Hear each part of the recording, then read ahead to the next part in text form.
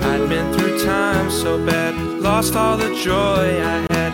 Now there is something I'm trying to say. Lord, I love you, I'm part of you. You know the things I'm longing to be. I hope that it's showing. I want to be growing more like Jesus and less like me. I have come through the fire, burning with one desire. Lord, purify me and help me to see. Just like pure gold refined, I can be made to shine. Be more like Jesus and less like me. Lord, I love you, I'm part of you. You know the things I'm longing to be. I hope that it's showing.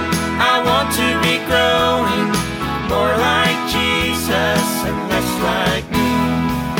Lord, I love you, I'm part of you. You know the things I'm longing to be. I hope that it's showing. I want to be growing more like Jesus and less like me. More like Jesus and less like me. More like Jesus and less like me.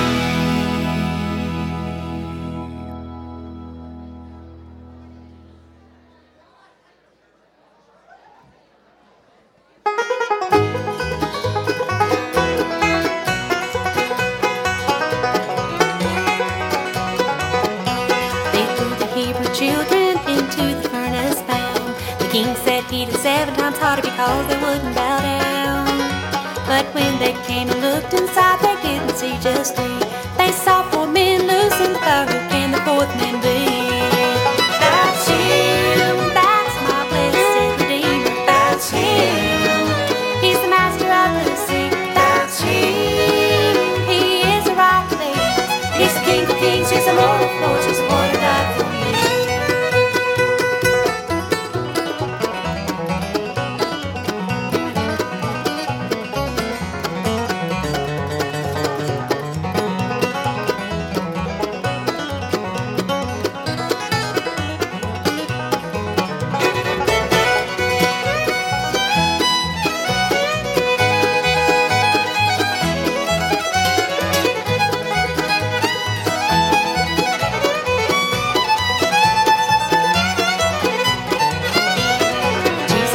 Walking up on the sea one day, disciples in a raging storm, their hearts were sore afraid.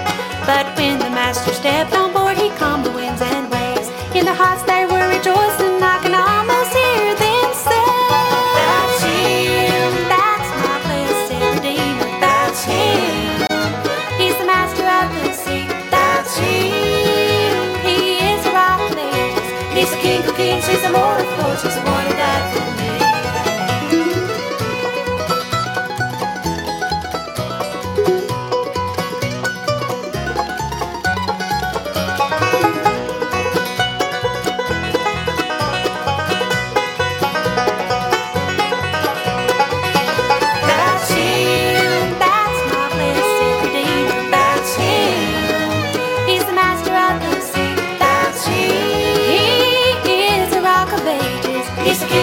He's the Lord of lords, he's the one who died for me. He's the King of kings, he's the Lord of lords, he's the one who died for me.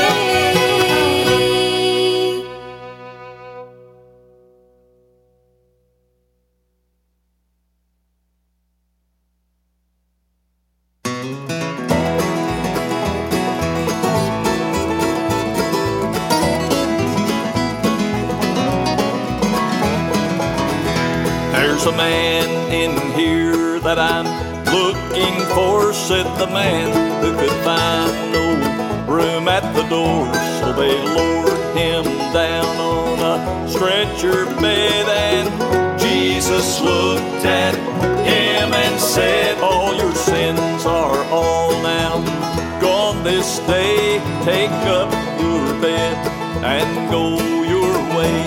As he walked through the crowd, they heard him declare, I can tell There's a man in here who turns water to wine, and he walks on the water and gives sight to the blind, and he gives back life to the ones that's dead, and he fed 5,000 with 7 loaves of bread. There's a man in here who makes demons flee, who makes cripples walk, and has chosen even me, for he lives in my heart, and I have no fear. I'm a better man, 'cause there's a man in here.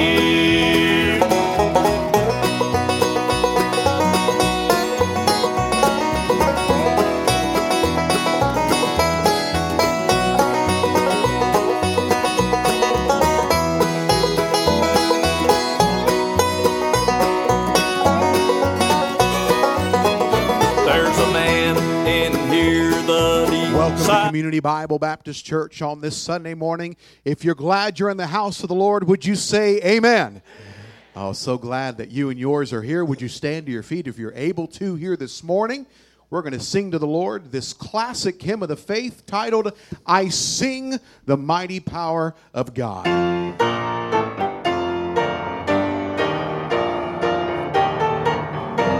Sing together. I sing the mighty power of God that made the mountains rise, that spread the flowing seas abroad, and built the lofty skies. I sing the wisdom that ordained the sun to rule the day. The moon shines full and his command, and all the stars obey.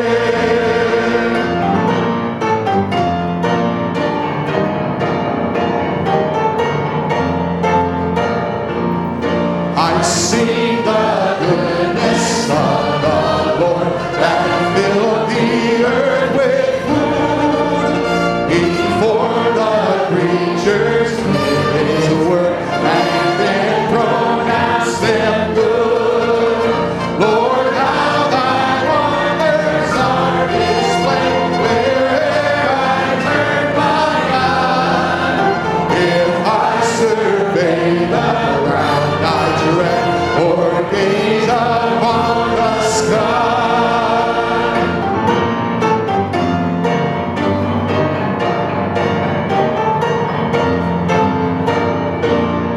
there's not a plant or flower below, but makes thy glories known. And clouds arise and tempests blow by order from thy throne, while all that borrows life from thee is ever in thy care. And everywhere that man can be, thou God art present there. Amen and amen. You may be seated. Choir, you may be seated. We're wondering if there's any first-time guests in the house. If you're a first-time guest, would you raise your hand up in the air? Leave it in the air. One of our ushers will give you a visitor's card, and you can fill out that visitor's card and put it in the offering as your offering later on in the service. So glad that you're here. Brother Jim, did you know?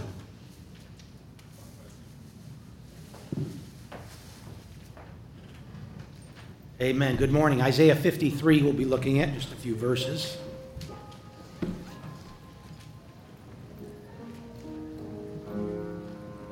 Isaiah 53:4, surely he hath borne our griefs and carried our sorrows. Yet we did esteem him stricken, smitten of God, and afflicted. But he was wounded for our transgressions. He was bruised for our iniquities. And the chastisement of our peace was upon him. With his stripes we are healed. All we like sheep have gone astray. We have turned every one to his own way. And the Lord hath laid on him the iniquity of us all. The call to worship is in Isaiah 53. Even though he was despised and rejected of men, yet he still bore our griefs and carried our sorrows. There's a call to worship because even though we hid our faces from him, He was despised, and we esteemed him not. Yet he was wounded for our transgressions. He was bruised for our iniquities. There's a call to worship because we did esteem him stricken, smitten of God, and afflicted. Yet the chastisement of our peace was upon him. His pain produced our peace with God. And with his stripes we are healed. There's a call to worship because all we like sheep have gone astray, and we have turned every one to his own way. Yet the Lord hath laid on him the iniquity of us all. There's the vicarious atonement. There's a call to worship because he was cut out of the land of the living. Yet for the transgression of my people was he stricken. He was stricken by God for us. There is a call to worship because it pleased the Lord to bruise him. He hath put him to grief. When thou shalt make his soul an offering for sin. The second death is the death of the soul. That's what Jesus experienced in our place. Someone said salvation is free, but salvation is not cheap. There's a call to worship because he shall see, God the Father shall see of the travail of his soul, Jesus, and shall be satisfied. By his knowledge shall my righteous servant justify many, for he shall bear their iniquities. This transference of guilt from me to Jesus. There's a call to worship because he hath poured out his soul unto death. He was numbered with the transgressors. He bare the sin of many and made intercession for the transgressors. Father, forgive them. 1 Peter 3:18, for Christ also hath once suffered for sins, the just for the unjust, that he might bring us to God. The innocent was punished as if guilty, that the guilty might be rewarded as if innocent. May we reflect on Fanny Crosby's song. Tell of the cross where they nailed him, writhing in anguish and pain. Tell of the grave where they laid him. Tell how he liveth again. Love in that story so tender, clearer than ever I see. Here it is. Stay, let me weep while you whisper, love paid the ransom for me. Lord, we love you, and we worship you, that you became sin so that we could have your righteousness. We praise you that you willingly went to the cross to be bruised by the Father, and you were made an offering for our sin. Thank you for grace. Thank you for forgiveness. Thank you for your blood, the ransom paid, and our Redeemer, you. We worship you in Jesus' name. Amen. Amen. Amen. Would you stand one more time? Your people.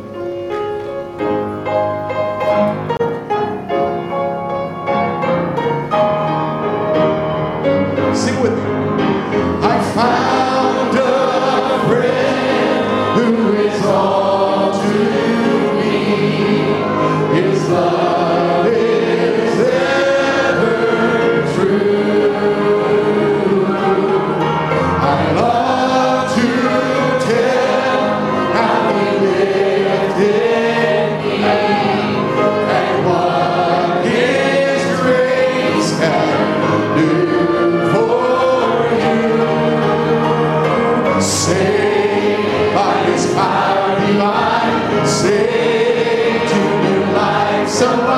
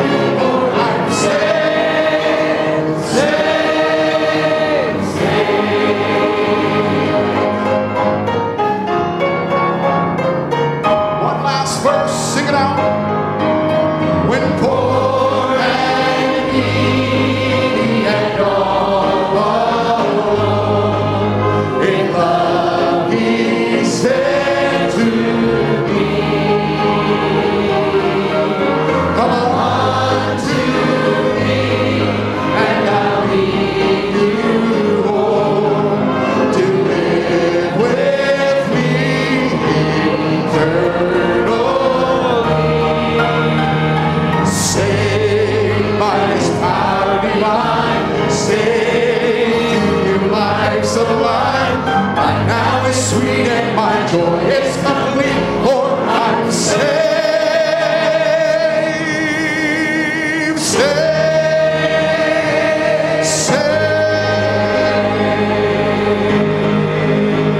And the church says, amen. You may be seated this morning.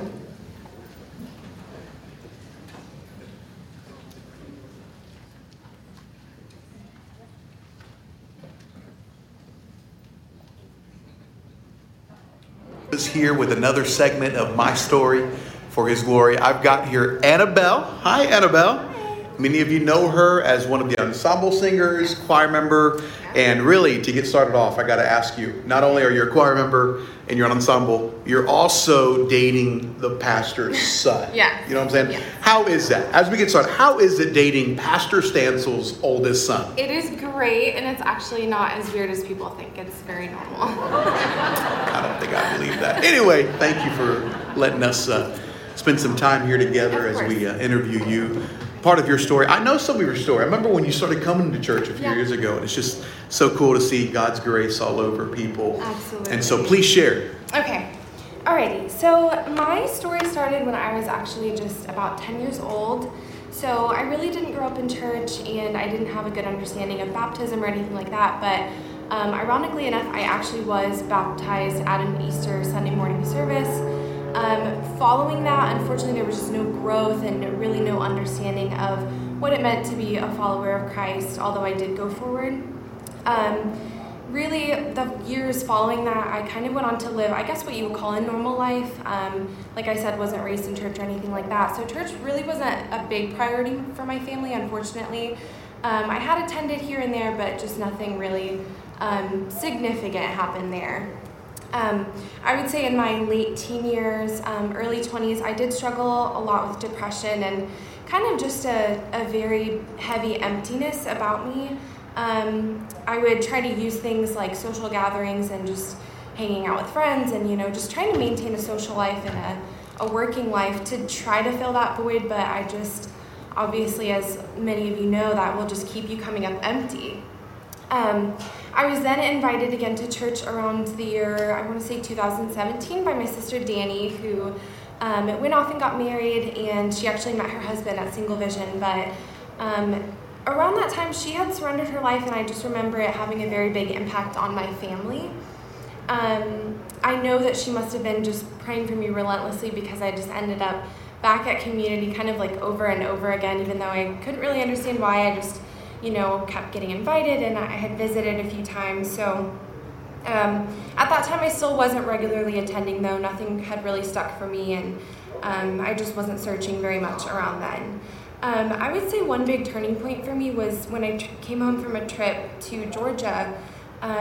It seemed like just a couple things, really bad things, one after another, just kept happening, and that definitely was a big turning point in my life, because I kind of realized that I just had nothing left to lose, and I just was struggling with this emptiness that I had just for years. I mean, just a very long time. So I used that as a turning point, and I really said, this is going to be the last time that I give church or God or anything a chance. When I did that, I just kept feeling like I was just being led back to church over and over again, and I just kept regularly attending, and people had asked like what brought me, and I was like, I can't really say. I just feel like this is exactly where I need to be, and I just couldn't really explain it, but the Holy Spirit was definitely just starting to work in my life. And then, so I realized after attending regularly for, I would say a couple weeks, maybe even a month or two, I had realized that I still was battling this emptiness, and I was doing the things that, a Christian should be doing, but at the end of the day, I got down on my knees, and I said to the Lord, I said, I don't have you in my life, I don't have you in my heart, and I asked Christ into my heart, and I said, will you just take everything that I have, because it's not worth it, I'm just still coming up so empty, and I just need something, and I just needed Him to just transform my life. And really give me that fullness, that relationship that I was just craving so desperately. Following that, I would say that the next big thing that I struggled with was just God's will for my life. I knew that I was saved, and I knew that I was kind of around the right people and things like that, but I just was really struggling to find out God's purpose for me. So I started getting counsel from people like Miss Valerie and Miss Sarah Lynn and just the young adults, and I would talk to them about it. And the one thing that Miss Valerie suggested that I didn't really understand at the time was to get plugged in and just to start serving. And I kind of thought, okay, I'll try that. It didn't really click for me, but once I did, the Lord just revealed so many blessings, and I got to sing in the choir, and now I'm singing in the ensemble, which is just a huge blessing, and I got to start serving in the bus ministry as well, which have all just definitely given me the sense of peace that I was looking for. I do want to piggyback a little bit off of Ryan Rockefeller's testimony from last week when he left us with a challenge to read our Bibles more and things like that. I would say if I wanted to leave you guys with a challenge, it would be to just really invest in your baby Christian friends, because they are also at a turning point in their lives where they're making decisions to either hang out with crowd A or B, the crowd that's going to keep them out of trouble and doing the right things, or the crowd that, is not going to unfortunately provide them with anything that's good.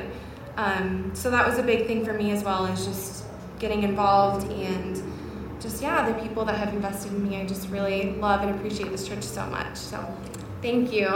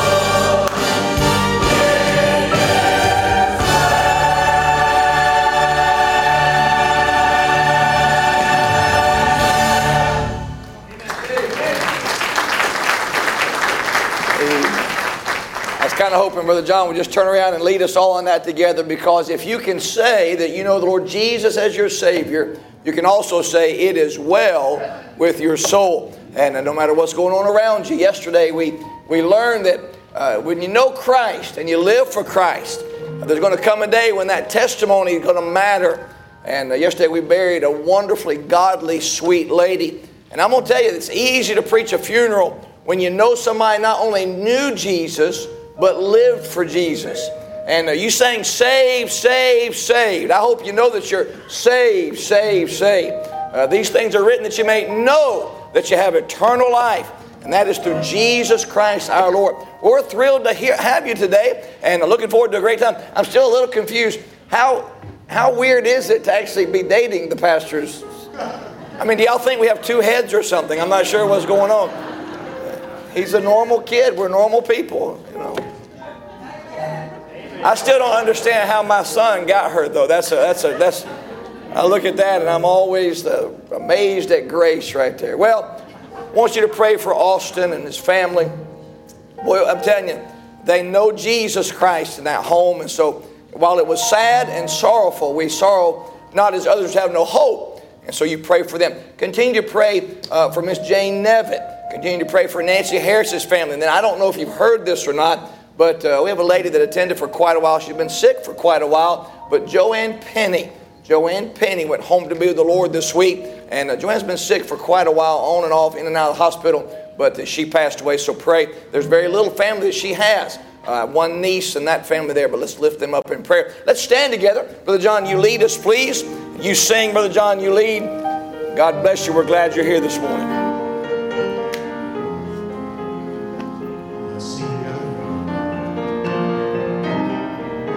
Jesus, name above all names, beautiful Savior, glorious Lord,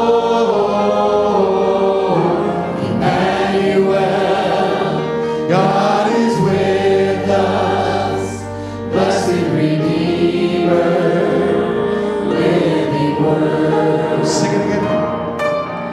Jesus, name above all names, beautiful Savior, glorious Lord, Emmanuel, God is with us, blessed Redeemer, living Word.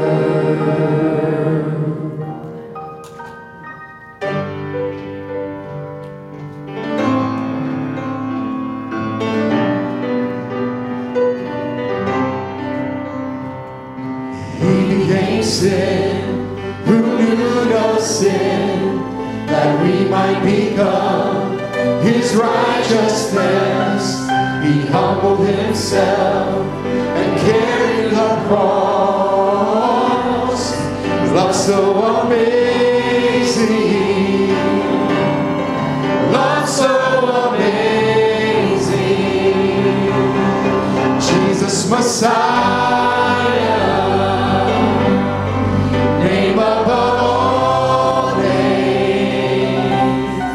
blessed Redeemer,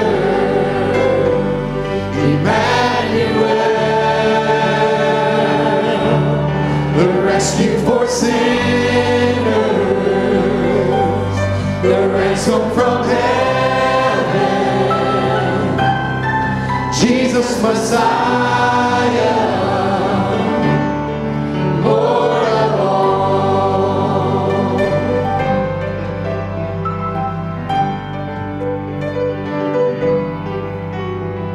His body the bread, his blood the wine, broken and poured out, all for love.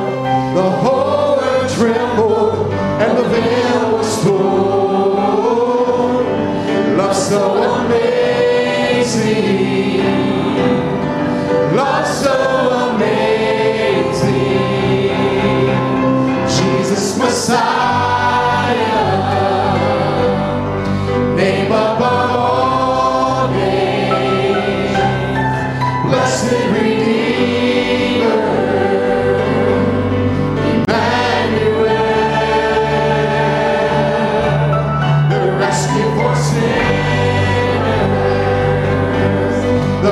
ransom from heaven.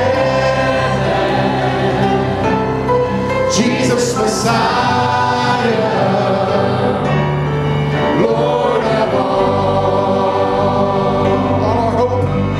our hope is in you. All our hope is in you. All the glory to you, God, the light of the world. All our hope, come on. All our hope is in you. All our hope is in you. All the glory to you, God, the light of the world. Jesus Messiah, name above all names, blessed Redeemer, Emmanuel, the rescue for sinners, the ransom from heaven. Jesus Messiah, Lord of all. See that chorus a cappella? Just the voices on the chorus. Jesus Messiah, name above all names, blessed Redeemer, Emmanuel, the rescue for sinners, the ransom from heaven. Jesus Messiah, Lord of all. God is so good. God is so good.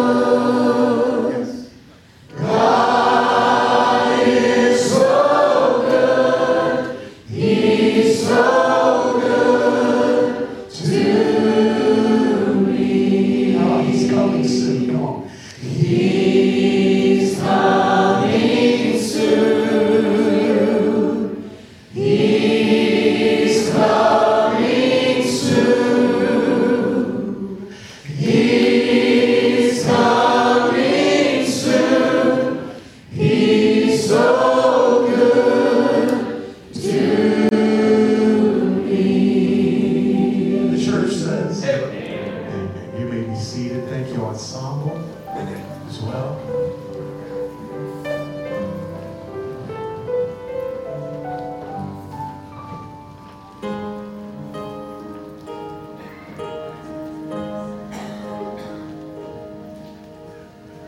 Walking down the road to Jerusalem,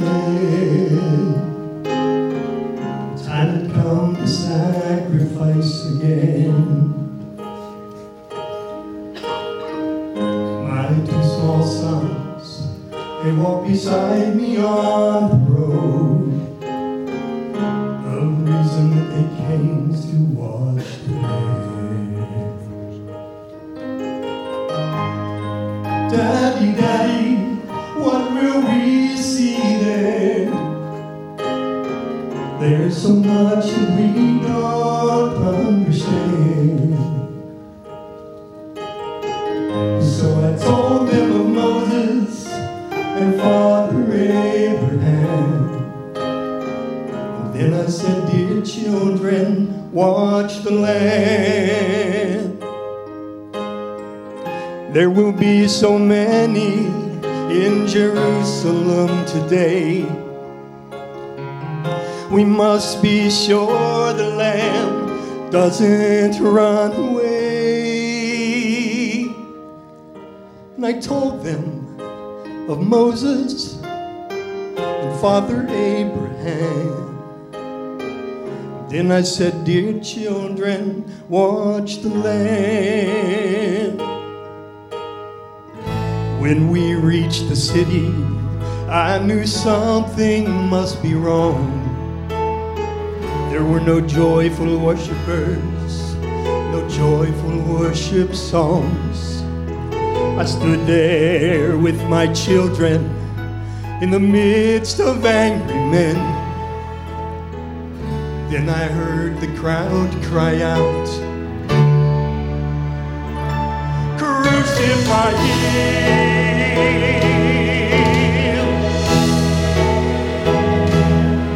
Oh, we tried to leave the city, but we could not get away. Forced to play in this drama, a part I did not wish to play. Why upon this day were men condemned to die?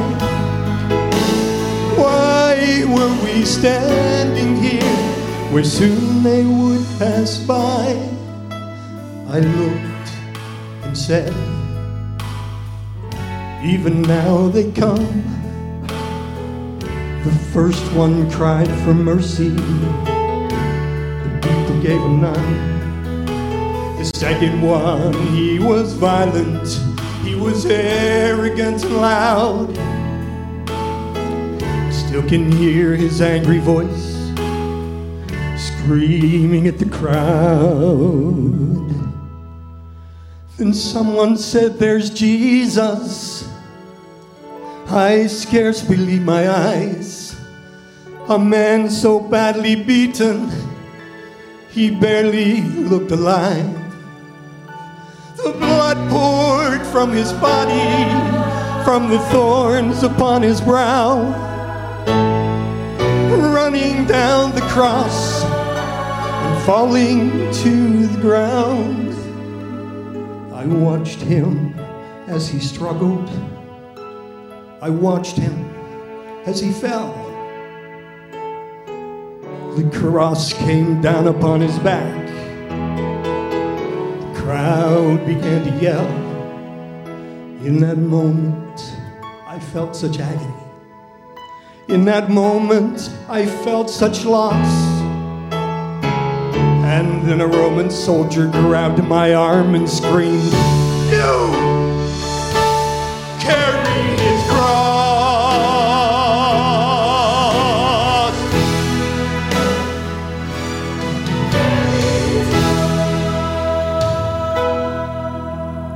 At first, I tried to resist him.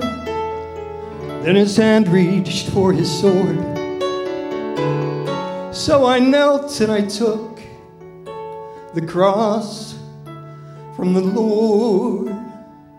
I placed it on my shoulder and started down the street.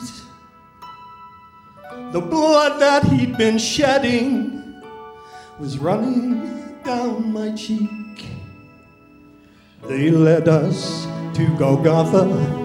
They drove nails deep in his feet and hands. And yet upon the cross I heard him pray, "Father, forgive them."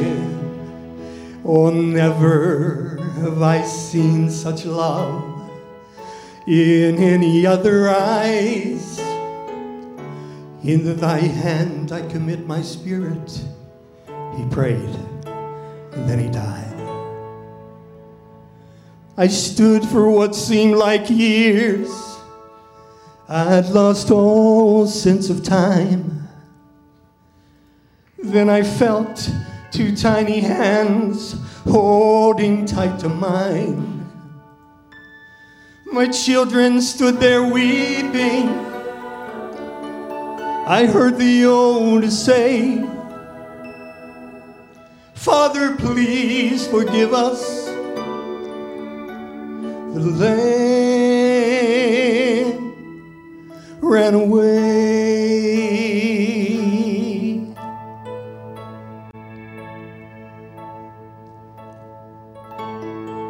Daddy, Daddy, what have we seen here? There's so much that we understand. I just took him in my arms. We turned and faced the cross. And then I said, dear children, watch the Lamb.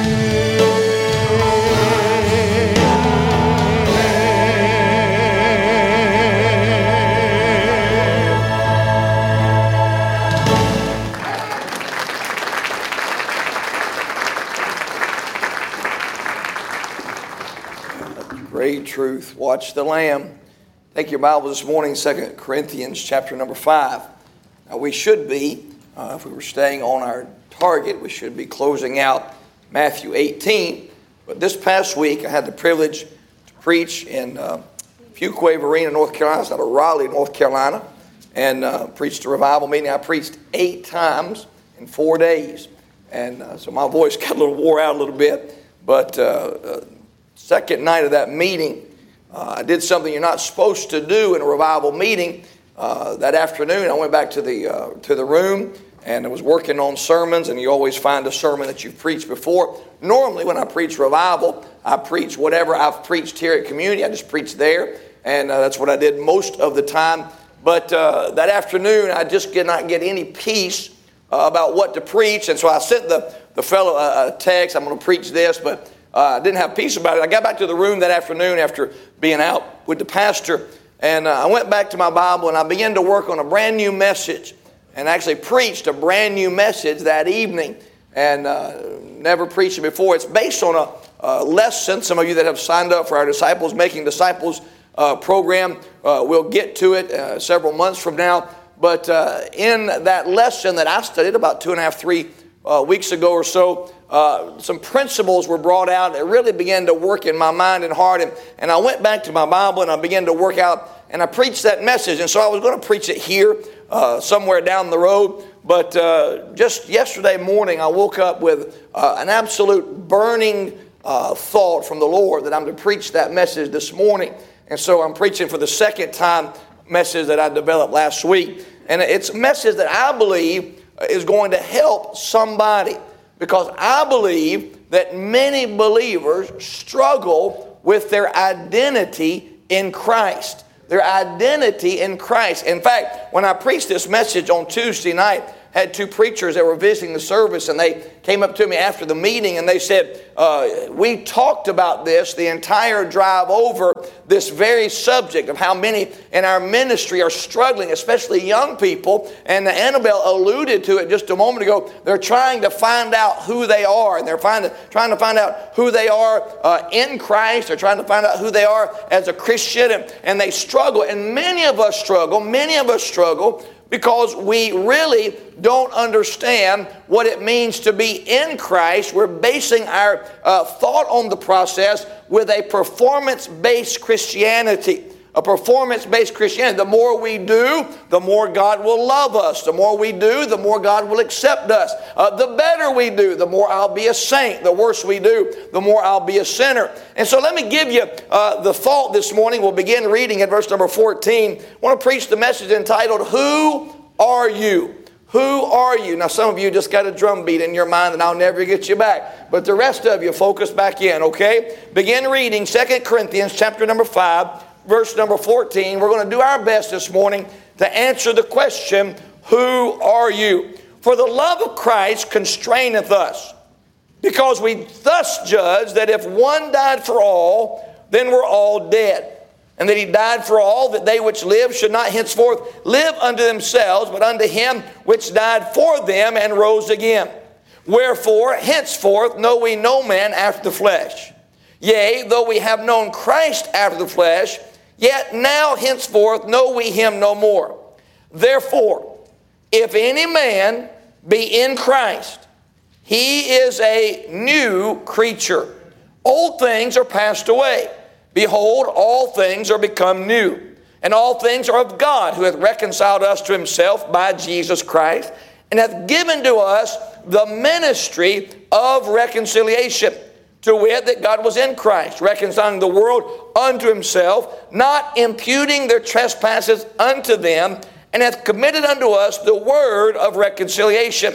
Now then, we are ambassadors for Christ, as though God did beseech you by us, we pray you in Christ's stead, be ye reconciled to God. For he hath made him to be sin for us, who knew no sin, that we might be made the righteousness of God in him.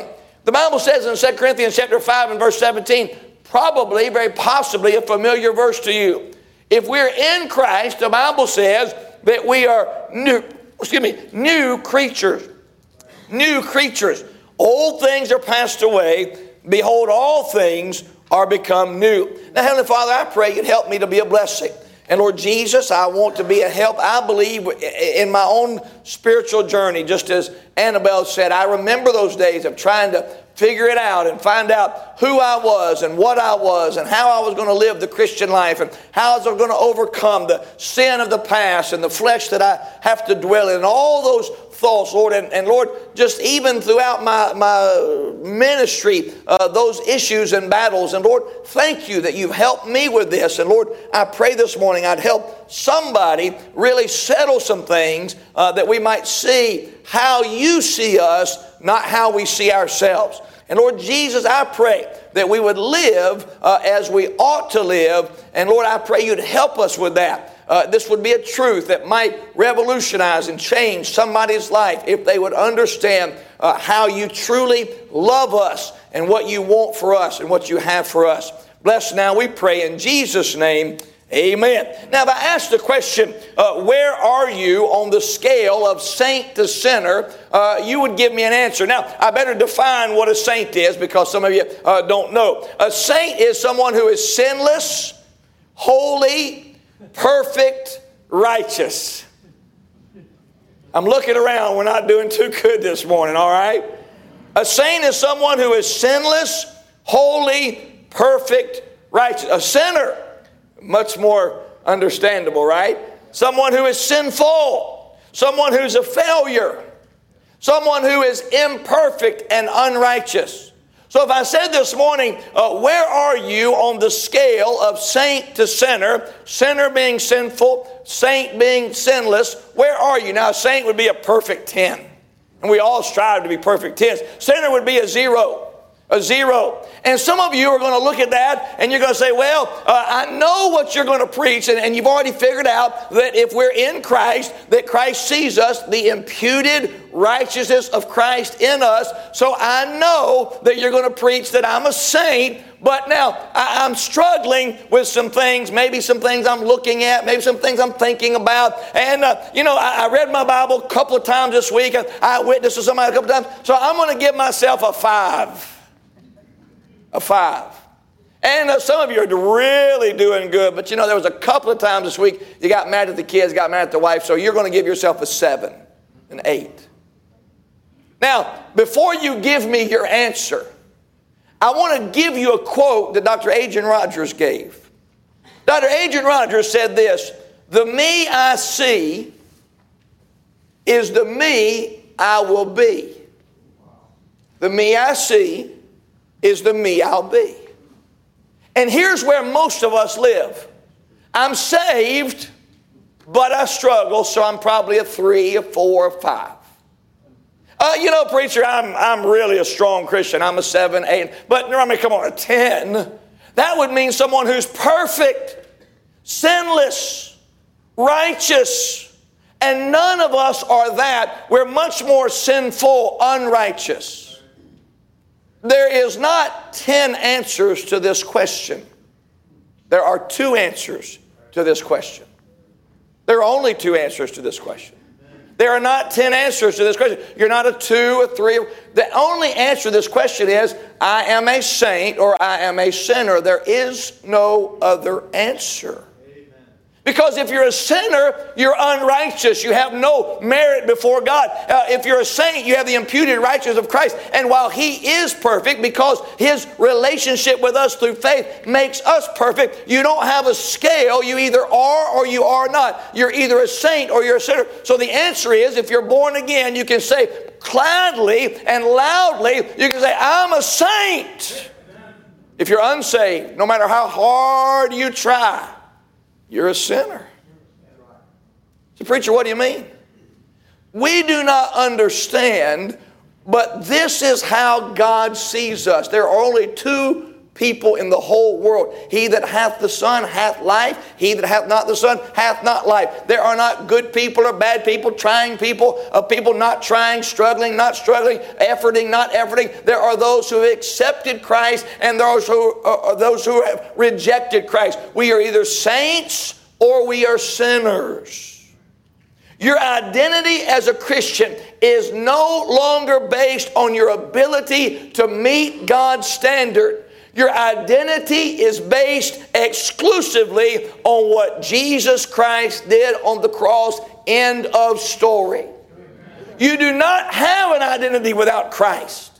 Without Christ, you are lost before a holy God. With Christ, you have a new identity, and it is not based on what you have done or what you are doing or what you will do. It is based solely on what Jesus Christ did on the cross.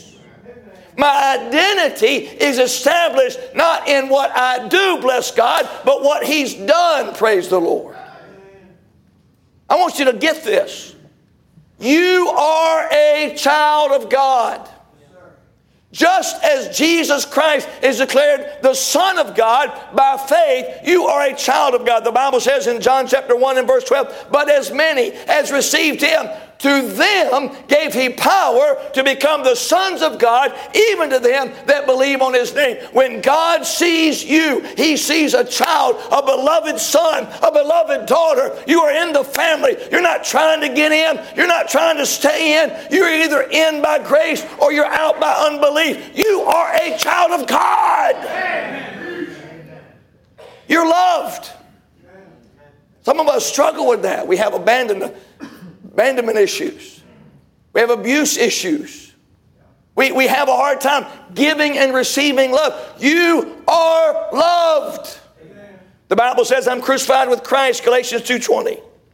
Nevertheless, I live yet not I, but Christ liveth in me. And the life which I now live in the flesh, I live by the faith of the Son of God, who loved me and gave Himself for me. But God commendeth His love toward us, and that while we were yet sinners, Christ died for us. For God so loved the world. You are loved. You're not second class. You're not some citizen trying to get in the family. You're a beloved child. Now I've got another one for you. 1 Peter chapter 2, verse 9. You're not only a child of God, you're not only loved, but God wants you. He chose you.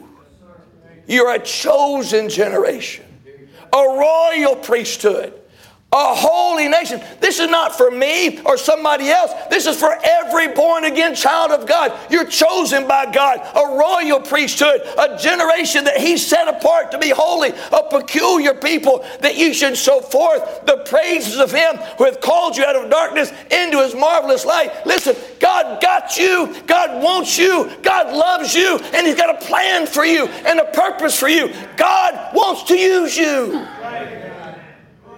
Boy, Brother Mike, I don't know how many times in the last 3 or 4 days you've said this statement, just bounce around in my mind. God puts people in the body who He chooses. God has a plan for every single one of you. It is a different plan, a peculiar plan, a special plan. But God wants to use you and do something great with you. And you have every access to God, every right to God, everything that anybody else ever has, you have, because God wants you to know that in Him you are perfect and complete.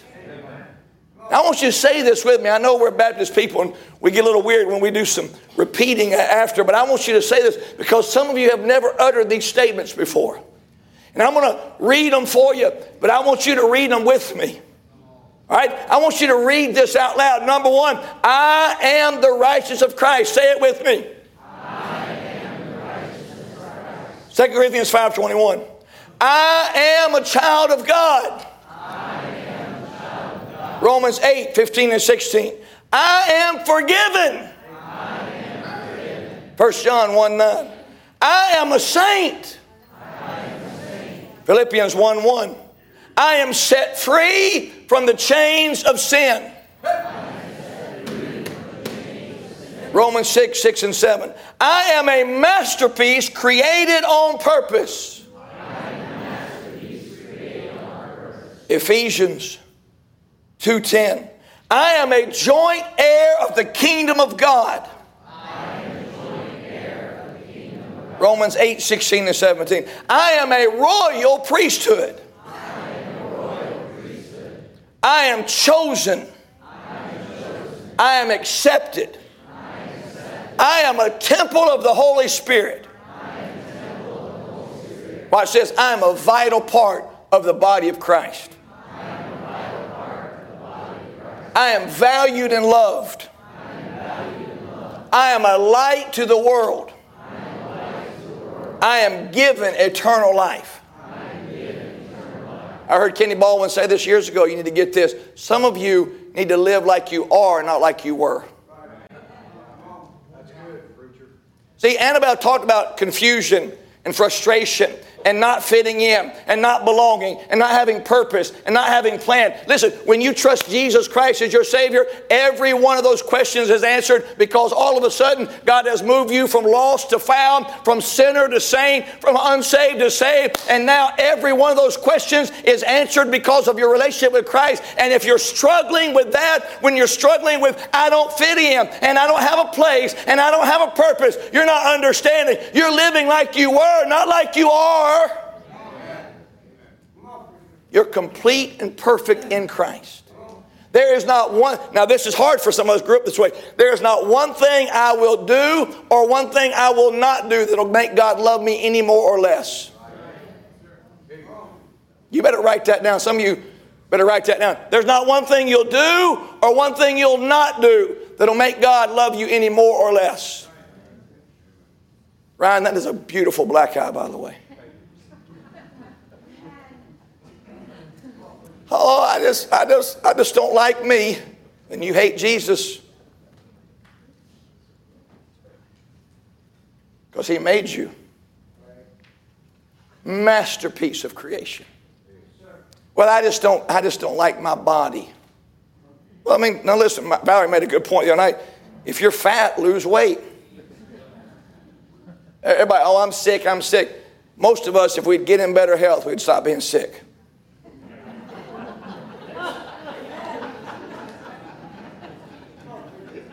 I'm worried about COVID. While you're chugging down a 64-inch Coke and chugging down a quarter pounder with cheese, you ain't worried about COVID. COVID ain't going to get you. Double quarter pounder with cheese going to get you. Well, I got to take my mask off, smoke my cigarette. Listen, we're not doing something right there, all right, just so you know. But I don't like me. I don't like this. I don't know where I belong. I got to have some external something to validate me.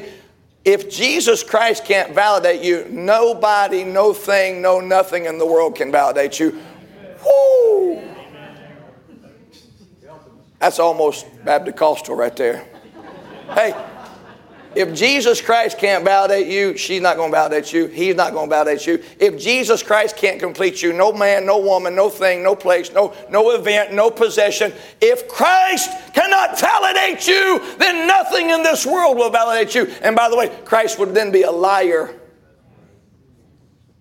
because He says all these things in His Word, and you are these things by faith in Christ. Number 2, I have a new identity. But I want you to know this, I have a new ability. I have a new ability. When you look at this, you find Paul writing here in 2 Corinthians, he talks about that old man and he talks about that new man, and he talks about that battle. When I was younger in faith, I really struggled with Paul over in the book of Romans chapter number 7, because Paul said, for that which I do not allow, that I do. But what I hate, that do I. If then I do that which I would not, I consent unto the law, that is good. Now then, it is no more that I do it, but sin that dwelleth in me. And you go on and read Romans 7:15 through 25. And it's like Paul is in this battle.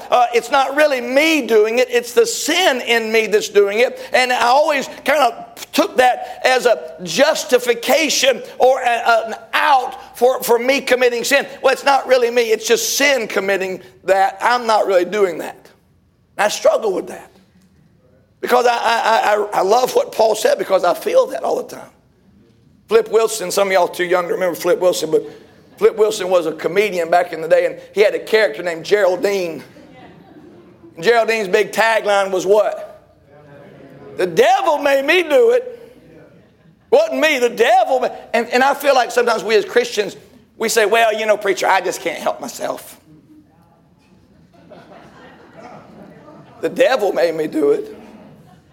I've had people tell me, well, you know, I can't control my liquor. I'm an American Indian. I can't control my temper. I'm Irish. I can't do this. I'm Italian. I can't do that. So you have no control over anything you do. It's just your heritage. Well, that's what Christians do. Well, I don't really, I just can't get victory over my sin because it's just so much there. It's just that old flesh. If I have a new identity, now I have a new ability. So what is it?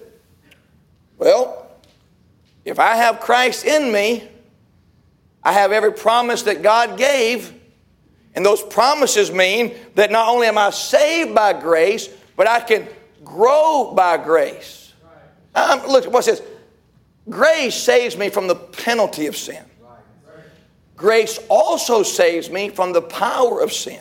Praise God, one day grace will save me from the presence of sin. But I want you to understand, this is a process. It is transformational. It is life-changing. It is the process of sanctification. And while we were immediately saved from the penalty of sin, we are being saved from the power of sin. If you and I are going to be those lights and those testimonies, those ambassadors for Christ, then we need to be understanding that part of what God gave us in our new identity is the ability, listen now, to live the victorious Christian life. To not live as we were. The lost man, yes, the lost man, his flesh controls him. The saved man has the Spirit of God. If he will yield himself to that control, the Spirit of God can control him. And the Bible says, when I do yield myself to the Spirit of God, then I do not have to be in control or be controlled by the lust of the flesh. So what is the process here? The process is that when we sin, we cannot excuse it. We must take responsibility for our actions. I acknowledge, who said this? Bible quiz. I acknowledge my sin unto thee. Mine iniquity have I not hid. I said, I will confess my transgressions unto the Lord, and thou forgavest the iniquity of my sin. Who said that? David. What did David say in Psalm 51? Against thee and thee only have I sinned. Listen, so many of us excuse, blame shift. We make all kind of reasons and excuses of why we did this and why we do that. Watch this. I want you to get this. You need to get this. If social media was why you sin, then every one of us should be sinning. If the culture is why you sin, then every one of us should be sinning. Well, it's just not my fault. It's everywhere, preacher. We live in St. Pete. You can't help but see immodesty. If that's the case, then every person in here ought to be addicted and controlled by sin because we all see the same thing. It is not your location. It is not your background. It is not your mama's fault, your daddy's fault, your brother's fault, your sister's fault. It is nobody's fault. When you sin, the only person that you need to deal with is the man or woman you look at in the mirror. David was a great sinner, but praise God, David was a great repenter. Saul was a great sinner, but a terrible repenter. God could use David, God couldn't use Saul, because Saul would not take responsibility for his actions. Boy, you're scared to death right now, aren't you, Steve? I like this. We took these rows out. I like this. Move around rows. If you will not take responsibility for your action, you are in for a horrible, horrible, horrible life. I tell this story. My kids, I told it the other night at the conference, and my kids, they said, Daddy, you got to quit telling these stories. Y'all have heard the story of I got caught with my girlfriend in high school, went to a Christian school. And we had lockers next to each other. And so one day between classes, we were getting our books, and I just leaned over and gave her a kiss. Well, somebody turned us into the Christian school principal, and so we went to the Christian school principal, and we sat in the chair there in Mr. Jennings' office, and Angie Cordell, Mama, Nikki remembers Angie Cordell, and Mr. Jennings said, y'all have been turned in for kissing, and did you do that? I said, oh, yes, sir. Yes, sir. Oh, did. Yes, sir. And Angie Cordell, Angie looked at me and she said, no, we didn't. God, it's true. I exaggerate a lot. I know it. It's just true stories. God is my witness. I said, Angie, I kissed you square. I kissed you. She said, I don't know what you're talking about. Mr. Jennings never said another word. Me and Angie get in a fight. Angie, not only did I kiss you this time, I've kissed you a lot of times. This is just the first time we got caught. I don't know what you're doing. No, I didn't do it. We went back and forth for 5-10 minutes, arguing with each other that yes, we did, we did. Now, I tell that story, and that is humorous. I got suspended for 2 or 3 days. She got like a week or two. She got more trouble because she would not own up to it. And I mean, I'm saying, yes, we did. So it's like you got somebody turned us in, and I'm corroborating, so there was enough evidence. Like, yes, sir. Kissed her. Proud of it, too. Praise God. Now, listen, that's funny. And I loved her to death, and I wish this story had a happy ending. Angie went on to ruin her life, and I'm not talking a little bit of ruin. I'm talking Christian school kid. She sang beautifully. One of the best voices I've ever heard. Was a phenomenal athlete. Played softball, basketball, just wonderful. I mean, I really, you know how you have that sweet puppy love. But Angie went on to ruin her life to the place now that nobody knows where she's at. The last we heard, she walks the streets of Nashville. She's out of her mind on dope and just a complete train wreck. I'm still very close friends to her sister and her mom and dad, and they all love the Lord and you know, do well. And I tell you that story, and I hate telling it because I just do love her, and I wish she'd get some help and whatever, but her mind is now so messed up. But here's the deal. Angie always had a problem with taking responsibility. And Angie's not the only friend of mine that had a problem taking responsibility. Now, I'm going to tell you, I was a great sinner. I did a lot of stuff. Mr. Ammon would have kicked me out of school multiple times.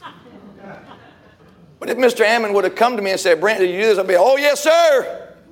And here's who I did it with. And here's what we did. And here's the stuff you don't know about. That's just me. You're like, yeah, because I may do it, but I'm going to take ownership for it. Those that will not take ownership are damned. And I mean that's the hard word. To a life of continual suffering. Because once you own it, nobody else can. The devil say, you did that. Yes, sir. But I'm under the blood. It's all good. But if you hide it, the devil will beat you to death and guilt you to death. And that guilt will absolutely destroy your mind. By the way, everything reproduces of its own kind. Guilt only continues to reproduce guilt. Shame only continues to reproduce shame. And so when you don't own it, take responsibility. Number 2, repent. Repent. Repent is a change of mind. It's not just saying, I'm sorry.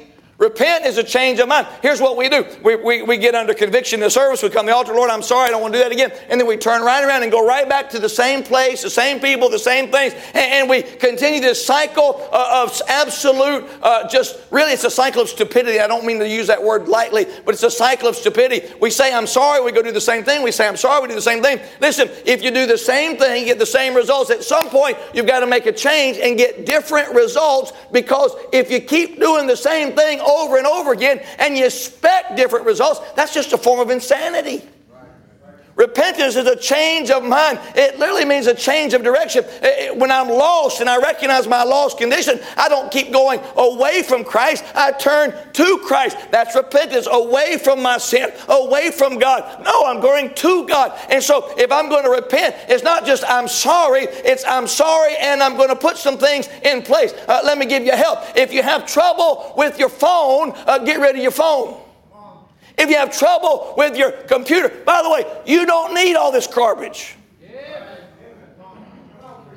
I don't need all this garbage. And if this garbage is corrupting you, change what you're putting in so you can, bless God, change what you're getting out. But if you keep wallowing in the pit, you're going to keep coming up stinking like the hogs. I'm sorry. Not only am I sorry, I'm going to do something different. I'm going to change my friend zone. I'm going to change my activity zone. I'm going to get around some people, like Annabelle said, I'm going to get around some people that help me. If you keep, why am I struggling in the Christian life? Why am I struggling? You're hanging around a bunch of unsaved people. You're hanging around a bunch of carnal Christians. They care nothing for you. They are trying to take from you, wreck you, and ruin you. And then you wonder, why in the world do I struggle? I tell you why. You're surrounded by people that don't love God. Amen. You're doing things that don't please God. Do you think God is going to bless and honor you when you keep doing wrong? God forbid. Well, that's hard. Choose your heart. Hard either way. Choose your heart. Well, every time I get around her, I get negative. Stop getting around her. Well, she's my mama. That's a hard one, sister. I'm with you. Number 3, reflect. Some of you, you know why you got to be so busy? Because if you ever stopped and just did a little inventory, you'd be depressed. You'd be sad. The Bible says, be still. Know that I'm God. What triggers you? Everybody's got a trigger. I'm not a counselor. I don't want to be a counselor. By the way, I'm not a counselor. I'm a preacher of the Word of God. Sometimes you need a counselor. That's not me. I'm a preacher. I didn't go to school for counseling. But if all of a sudden, how many of you figure out you have seasons? Now, I'm going to say this. Don't think this wrong, ladies. But we know what a cycle is, right? So, ladies, you know this time you're going to have. Some of you, I can almost, on a calendar, tell you when you're going to spin out. Because there's an event. Spin out. Spin out. Do good about 6 months, spin out. Do good about 3 months, spin out. You're more regular than...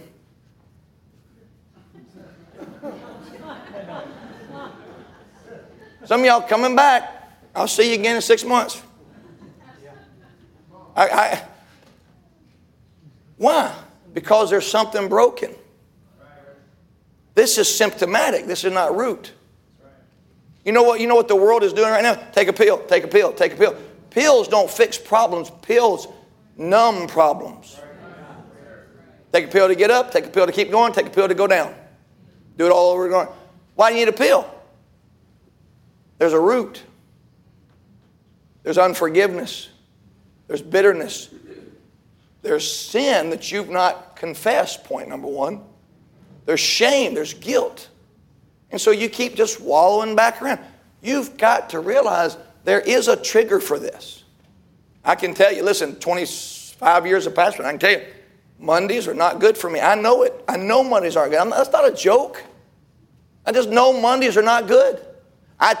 Years ago, I said, I'm not doing anything valuable on Monday because Mondays are terrible. I'm emotionally, physically spent. So Monday's just a day in the office, a couple hours here and there, answering things, and then get out. Because if I make a decision on Monday, just not wise. But by the way, Tuesday's going to be better. I figured this out. It's a cycle. I know what's happening. If I go to Georgia, there were 3 years when I would go home, when I'd go back to Michigan. I'd preach in Michigan after I left Michigan to go to Texas. 3 years in a row, I'd go preach up there. I'd come back. I'd be depressed for weeks and weeks and weeks. I figured out I'm still tied to some things there. It wasn't about the third year in Texas that I finally severed all my Michigan ties as far as desire to go back. And I still have dear friends and all that. That's not what I'm talking about. But there was a desire there for what I thought would be that didn't happen. And so I struggled. So I figured out, why am I depressed? Well, it's because I go to this place. I'd go home to Georgia or Tennessee. I'd be out in the country. I'd come back to the city and I'd be like, man, I miss the country. And for 2 or 3 weeks, I know when I come back off vacation, I want to be a farmer. I want to sell everything and move to the country and just have a few cows. But then that's a fantasy. That's not reality. Come back to work. There's a trigger. You got to stop and say, what is causing me to keep doing the same dumb thing over and over? Rise up. Now, I don't have anything here that I can give you that's just wow, but I'm going to say it this way. If not now, when? If not you, who? At some point, you've just got to say, bless the Lord. Fat or skinny, rich or poor, good or bad, up or down, happy or sad. Look, I'm just going to live for God. I'm just going to do right. I mean, quit ye like men. Grow up. Wouldn't you like to say that to some people? Just grow up. Wouldn't you like to say this? Stop it. Quit it. Well, no, you're a baby. Grow up. If I were a counselor, that'd be like half my... give me $100. Grow the stink up. Shut up. Do right. I'm preaching to Mike this morning like he needs it. Carmel is just saying amen to death over here, you know. Live radically. You know that a believer that lives radically would set their world on fire around them. People would just come to work. Just Sharon Granger, the testimony is not of her family, not of her church. The testimonies of her co-workers yesterday. That was a radical Christian. Stop in the middle of the day against policy. Have prayer time. Live radically. Some of you are trying to be all cutting edge and cool. You are a sheep headed to slaughter, along with the other 7 billion people who live on this earth. You are not cool. You are not separate. You are just following the herd into utter destruction. You look like, act like, smell like, talk like the world. And then you wonder, how's a Christian supposed to live? He's peculiar. He's different. He's separate. He's holy. He's righteous. He's God's child. He's been born again. He's got everything he needs. And you are living like you were, not like you are. Now let me give you 3 things and I'm done. Number 1. I have a new identity, I have a new ability, but I also have a new activity. I am, and you look at it, he says we're now ambassadors. We've been given the ministry of reconciliation. Matthew says we're the light of the world. We're going to go out there and burn bright. I am to go and tell. Mark 5:19. I am to invite people to come and see. John 4. Come see a man that told me all ever I did. Is not this the Christ?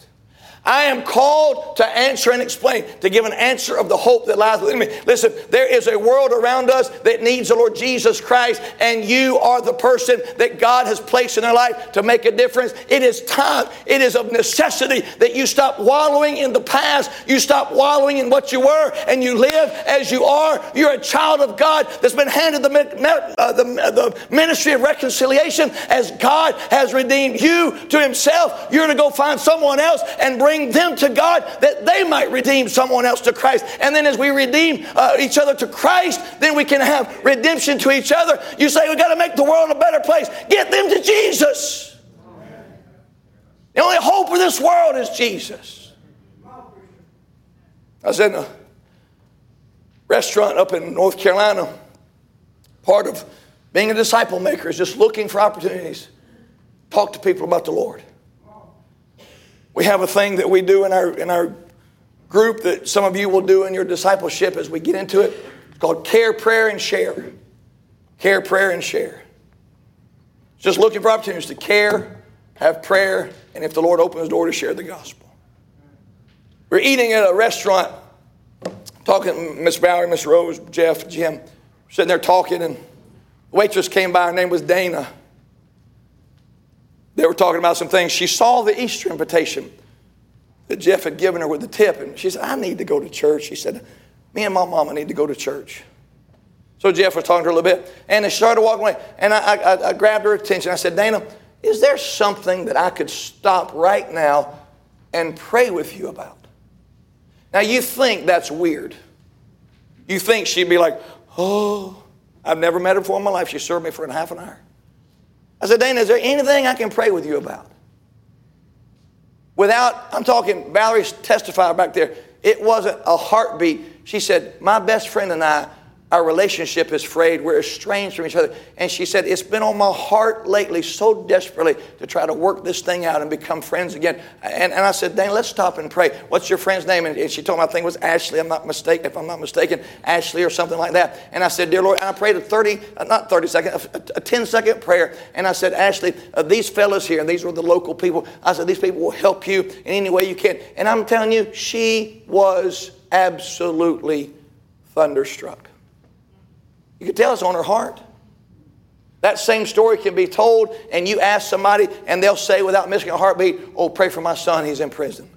Oh, pray for my marriage, pray for my family, pray for my daughter. And they will tell you people are broken, people are hurting, people need something. They're looking for everything. They're trying to do anything and everything to fill those empty voids and to make the pain go away. And bless God, you have the answer.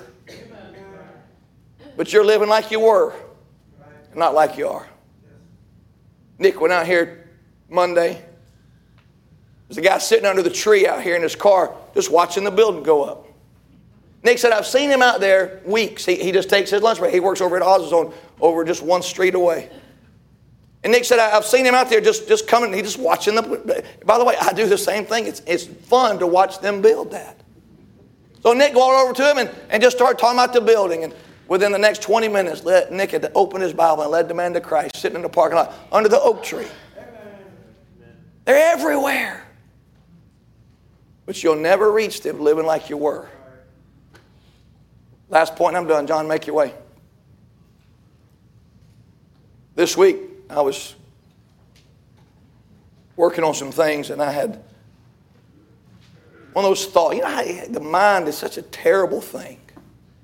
Me opening your Bible and reading your Bible and I can be preaching and have a crazy thought. The devil is just such an enemy. And boy, the devil just put just such an awful thought in my mind. And before I could even really think of it, because this thought has been on my mind for about 3.5 weeks, I thought, I am a child of God. I'm a saint. Saints don't do that. Here's why you struggle. Well, I'm a 4.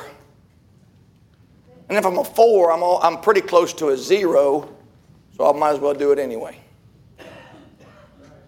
The me you see is the me you'll be. I'm an ambassador. Ambassadors don't wallow in the pit. I'm a child of God. I'm redeemed. I'm a saint. I don't act like a sinner. In Bible college, I just got there, just day 1. John Cubis can testify. They have an opening assembly. Standing in the lobby. 3 years ago from that moment, 3 years from that moment, 2 years prior from that moment, I was a reprobate drunk living on the beach in Panama City, absolutely 1,000,000 miles from God. Put on a suit and tie, walked on to Bible college, and a man walked up to me and he said, hello, preacher. I looked around. John Hamlin. Hello, preacher. Shook my hands. Good to have you on campus. I'm like, this guy's crazy. I ain't no preacher. First person ever called me a preacher. My friend John Hamlin. Hello, preacher. That's right, bless God, I am a preacher. You need to see yourself not as a sinner, struggling. You're a saint. True disciple is called to immediate, radical, and costly obedience. That means you're going to have to live like you are, not like you were. Heavenly Father, this morning, oh, unto God, if we would get this in our soul. if we would get this in our soul, if we'd settle down and realize that we are saints, we are set apart, we are holy, we have been given a new identity, we have been given the ability to live victorious over sin, to forever banish the guilt and shame of our past. If you can forgive us, if you can wash us and redeem us, we need to see ourselves as you see us, not as we see ourselves. And we have a new activity to tell the world. To tell the world. We need to live as we are, not as we were. Heavenly Father, I pray now that you do the work. With all my heart, you asked, I believe very clearly you directed me to bring this for this day, this season. So now you do the work. Heads are bowed, eyes are closed. Nobody looking around. If you just stay with me just a moment, I'll have John and Quinn and Grace play, and we'll be done here in just a second. If you're here this morning and the reason that you're not living as a saint is because you're still a sinner. You've never put your faith and trust in Jesus Christ. You don't know what that means to put your faith, to move from that lost crowd to that saved crowd, to that unrighteous crowd to that righteous crowd. You're working on it, you're trying to reform, you're trying to repent, you're trying to turn over a new leaf, you're trying to be religious, but you've never been born again by the Spirit of God. That's you this morning, and you'd like me to pray with you about that. I'd like you to step out of your place and just come to the altar and say, Preacher, if I were to die today, I don't know for sure I'd go to heaven. This week, Precious Sharon went home to be with the Lord on Saturday. First part of the week, a crazed gunman went into a Boulder, Colorado grocery store and killed 10 people. Later that same week, a drunk driver driving down 4th Street here in St. Petersburg ran over and killed a pedestrian walking down the road. Your death is certain. And only faith in Christ gives you hope beyond this life. If you're here this morning, you don't know Christ, step out of your place. Come and meet me at the front. We'll take an open Bible and show you what it means to put your faith and trust in Jesus Christ, to claim your new identity in Christ. If you're a Christian this morning and you're here and you know you're saved, but you're living as you were, not as you are. Living as you were, not as you are. Not dealing with sin, confessing, repenting, reflecting. Living that radical Christian life. You can step up this morning and claim the victory that is already yours. Already yours. Given you by the resurrected Christ. Let's stand to our feet. Heads are bowed, eyes are closed. Brother John, you sing. You step out of your place. You come. I'll meet you. I'll pray with you. I'll introduce someone to show you the Bible, the Word of God. You step out of your place. You come.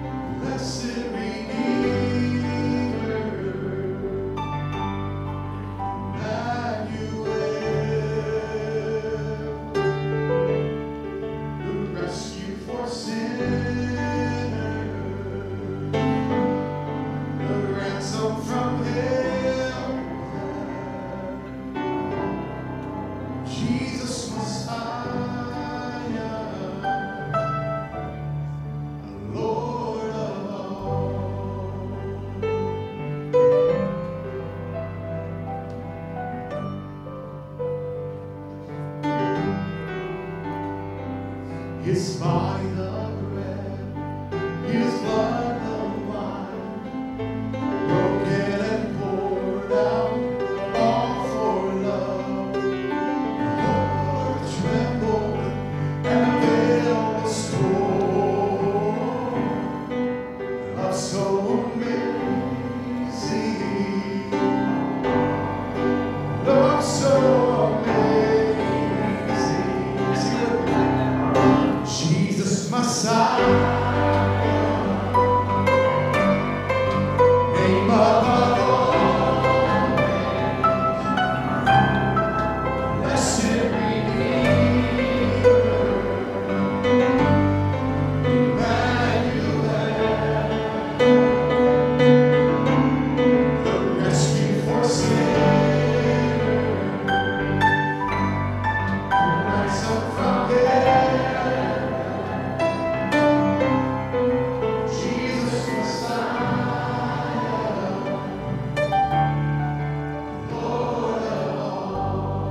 now. All my hope is in you. All my hope is in you. All my hope is in you, God. The light of the world. Say, Jesus Messiah. Jesus Messiah.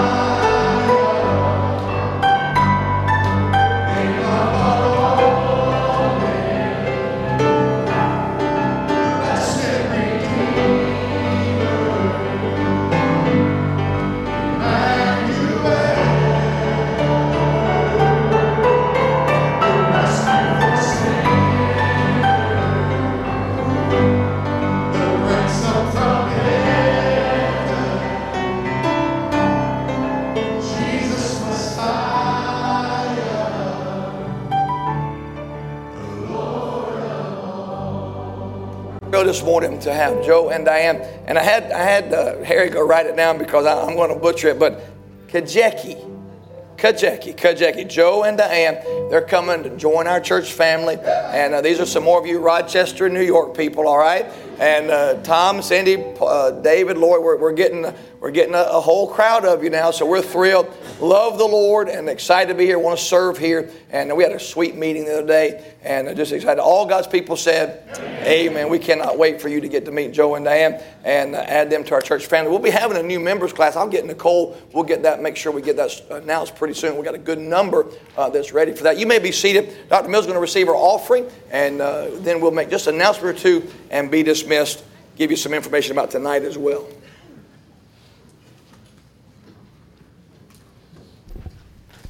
We do offertory prayers every time we take the offering. But I want you to hear an offertory prayer that I think is pretty extraordinary. David called together the people of God and was dedicating materials for the construction of the temple. He was going to turn that project over to his son Solomon, but he prays this dedication prayer, this offertory prayer, and I really want you to hear the words of a man who was said to be a man after God's own heart. 1 Chronicles 29, verses 10 through 13. Wherefore David blessed the Lord before all the congregation, and he said, Blessed be thou, Lord God of Israel, our Father, forever and ever. Thine, O Lord, is the greatness and the power and the glory and the victory and the majesty, for all that is in heaven and in earth is thine. Thine is the kingdom, O Lord, and thou art exalted as head above all. Both riches and honor come of thee, and thou reignest over all. And in thine hand is power and might, and in thine hand it is to make great and to give strength unto all. Now, therefore, O God, we thank thee and praise thy glorious name. I'm not even going to try to pray like that. But if you heard that prayer, you understand why we give tithes and offerings. Almighty God is worthy. And as we give, we are showing our thankfulness for having such a God as He. Gentlemen, if you will come. Father, as we hear the very words of David, we say, Amen. Amen, O God, to your greatness, to the almightiness of our God. We give you thanks as we give. In Jesus' name, amen. Amen. I want to just remind you that we have a leadership conference coming up in just a couple of weeks, April the 10th If you are in leadership in any of the ministries of Community Bible Baptist Church, you are not just invited to come, you are expected to come. There is a sign-up sheet on the highboy tables in the coffee shop. We encourage you to sign up for our leadership conference coming up April the 10th. Well, good morning, church family. Aren't you glad you came to church this morning and didn't stay home? I feel like when you get that refill or something of coffee and you're trying to carry it back because it's so full and you're trying not to spill it, that's what I feel like this morning after this morning service. Got to take all that home this morning. A couple of announcements concerning school. Parent-teacher conferences are this Tuesday night from 4 to 7, so if you have a student in Community Christian Academy, make sure you come and be a part of that. And then April 16th, that's a Friday evening, that's our school play. We are doing The Hiding Place. It's a kind of a World War II. If you're familiar with that book from Corrie ten Boom, that's the one we're doing. And tickets went on sale for that Friday after school, and those tickets are kind of sold on a first-come, first-served basis. We rearranged the auditorium, and the sooner you purchase your tickets, the closer you are to the platform. So if you don't want to be in the coffee shop looking in through the back window, you need to get a ticket immediately. Those sell quickly, and they sell out. They're $10 a ticket. The 7th through 12th graders in Community Christian Academy are selling those as a fundraiser for a field trip that we're taking. Mrs. Frederick, Shelley Frederick, will be outside on that new patio at one of those blue at one of those blue picnic tables. Stop by and see her. Or if or high school students, I would recommend getting everybody. You need to poach some people as they're walking out the back there to get some tickets sold. All right. And then I think I've got one more on there. Nope, that's it. Covered them all.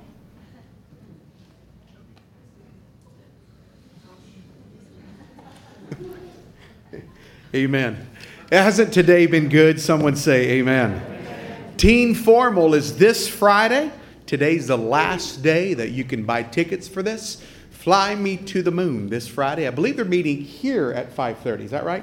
So buy your teens tickets today for that as well. This Tuesday night, we've got our special Go and Tell discipleship. If you signed up for that with Pastor, please be here at 6 o'clock. Actually, a little bit before that. He's going to get started right at 6 this Tuesday night. All right? Choir practices at what time today? 4 o'clock. A little bit special for Easter, 4 o'clock today. And speaking of special choir practices, right after this service, I'm asking all of the adult choir to come up to the choir, the choir loft up here, along with all of our teenagers that attend our school. All of you, I'm looking at them. Oh, they're there. Okay, very good.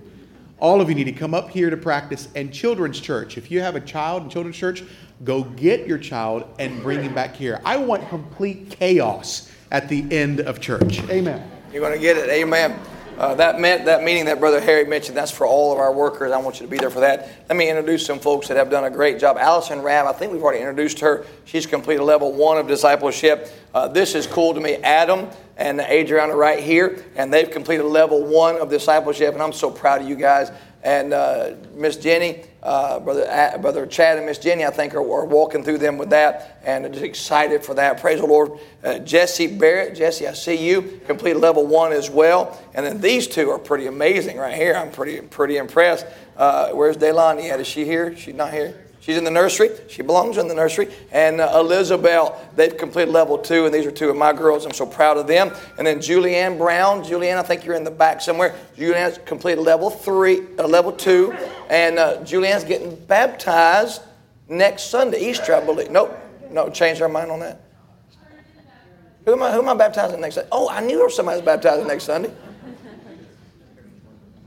I'm going to say that. And then we need to talk to you guys, since I'm baptizing them. We ought to just have Adam and Adrian. We'll talk about that. And then Beth, I saw you back there. Completed all 3 levels. Let's give all these guys a big hand. What a blessing.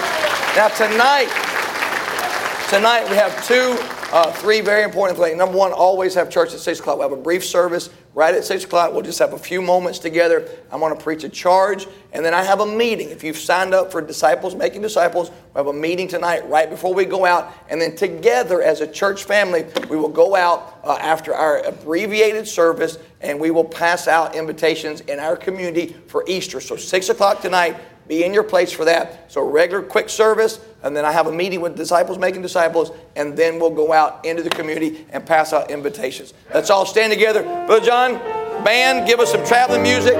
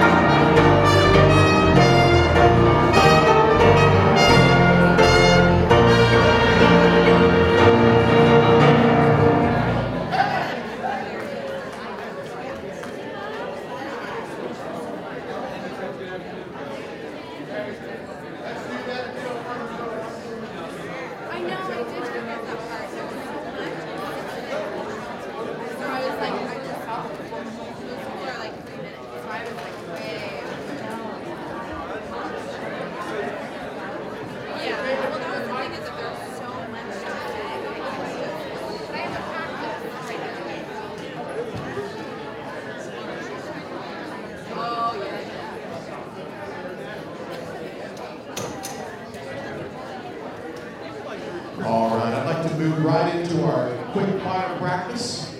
If you're part of the girl choir, you can make your way up here with the Contested Led song. Teenagers, make your way up to the choir loft, please. Every one of you that I'm looking at, you cannot escape. Cannot escape. Even you, I see you. Come on up. If you've got children's church kids, please go get them and come back with them so we can practice together as a group. Thank you. Y'all can be seated. Y'all can be seated. I can have all the guys in the corners, teenage guys in the corners. Go grab your music. Go grab your music. Nick, if you could grab the kids' music is in the basket on top of the choir loft. I'm sorry, choir list. I got it. Practice. 1 second. The men should be in the corner. John, I kind of want the guys to be in the corners. So John and Tim, y'all can make your way down here in the second row. That's really the